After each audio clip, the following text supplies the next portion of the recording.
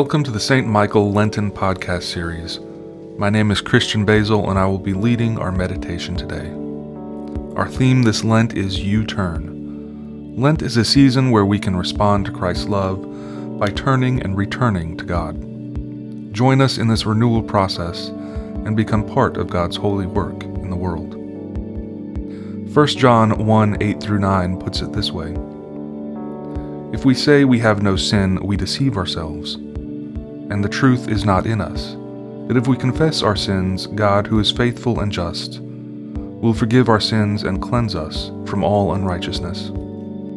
A reading from the Gospel according to John, chapter 7, verses 14-36. About the middle of the festival, Jesus went up into the temple and began to teach. The Jews were astonished at it, saying, "How does this man have such learning, when he has never been taught?" Then Jesus answered them, "My teaching is not mine, but his who sent me.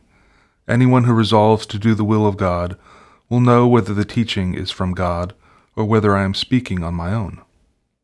Those who speak on their own seek their own glory. But there is one who seeks the glory of him who sent him is true, and there is nothing false in him. Did not Moses give you the law? Yet none of you keeps the law. Why are you looking for an opportunity to kill me?"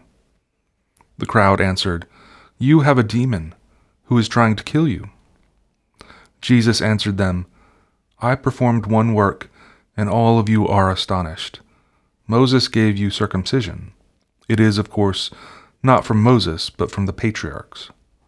And you circumcise a man on the Sabbath. If a man receives circumcision on the Sabbath, in order that the law of Moses may not be broken, you are angry with me because I healed a man's whole body on the Sabbath? Do not judge by appearances, but judge with right judgment."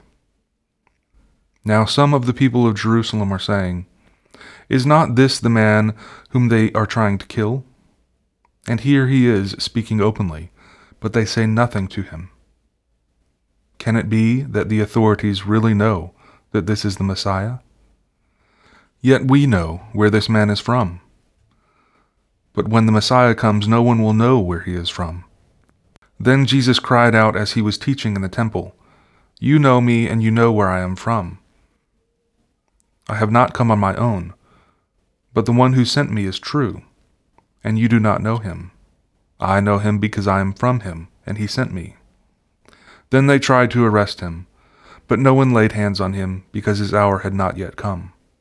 Yet many in the crowd believed in him and were saying, "When the Messiah comes, will he do more signs than this man has done?" The Pharisees heard the crowd muttering such things about him, and the chief priests and Pharisees sent temple police to arrest him. Jesus then said, "I will be with you a little while longer, and then I am going to him who sent me.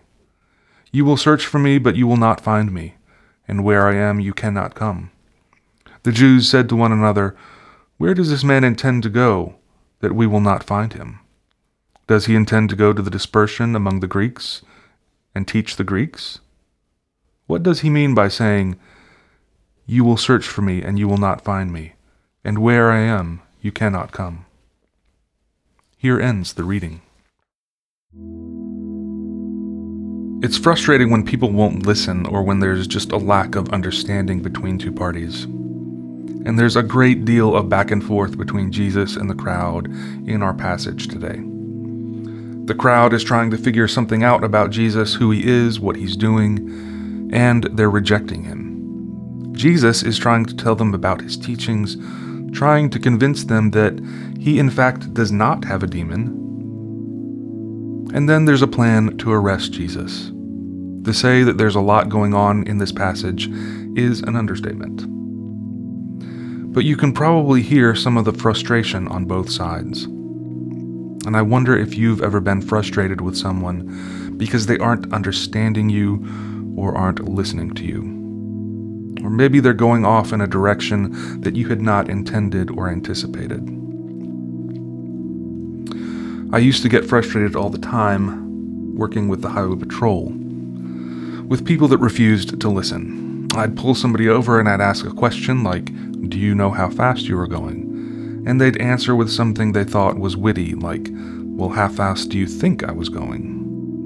I remember one person in particular who crashed their car after drinking and driving. Thankfully, they weren't hurt, but they also did not want to be arrested. They were advised several times to turn around and put their hands behind their back, to which they turned around multiple times in circles, or moved their hands out of the way. They thought it was funny, thinking one more excuse would fix the problem, and not really understanding that this was a serious issue. And given that their state of mind was clouded, to say the least, it's obvious that we were both experiencing very different things in those moments. And I would think to myself, "Don't you see this badge? Don't you see this trooper hat? Just do as I say." Eventually it worked and they listened, but it sure took a while to get there. And I'm sure that there are plenty of examples from family and friends, work colleagues, and others in your own life where the communication was just not there for some reason. It takes a lot of energy to do this back and forth. It wears us out. It makes our frustration turn into anger. In this season of Lent, we're called to make a turn towards God, to return to God in a process of renewal, to reassess where we are. Like the people in the crowd in this passage, it's probably easy to get caught up in our own viewpoints, our own arguments.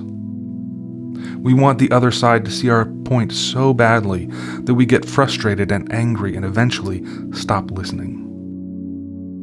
If only in our reflections on ourselves during Lent, we could redirect that energy. The energy that we put behind trying to get our own points across, the energy behind us getting angry and frustrated. What if we turned that energy back on ourselves for listening and seeking truth? It doesn't mean that we ignore it, but that we see it and make an effort to turn the other way. The people that wanted to arrest Jesus were persistent. Do we seek Jesus? Do we seek love with as much energy? When we return to God in this season of Lent, we make this effort to redirect our energy back towards love and humility.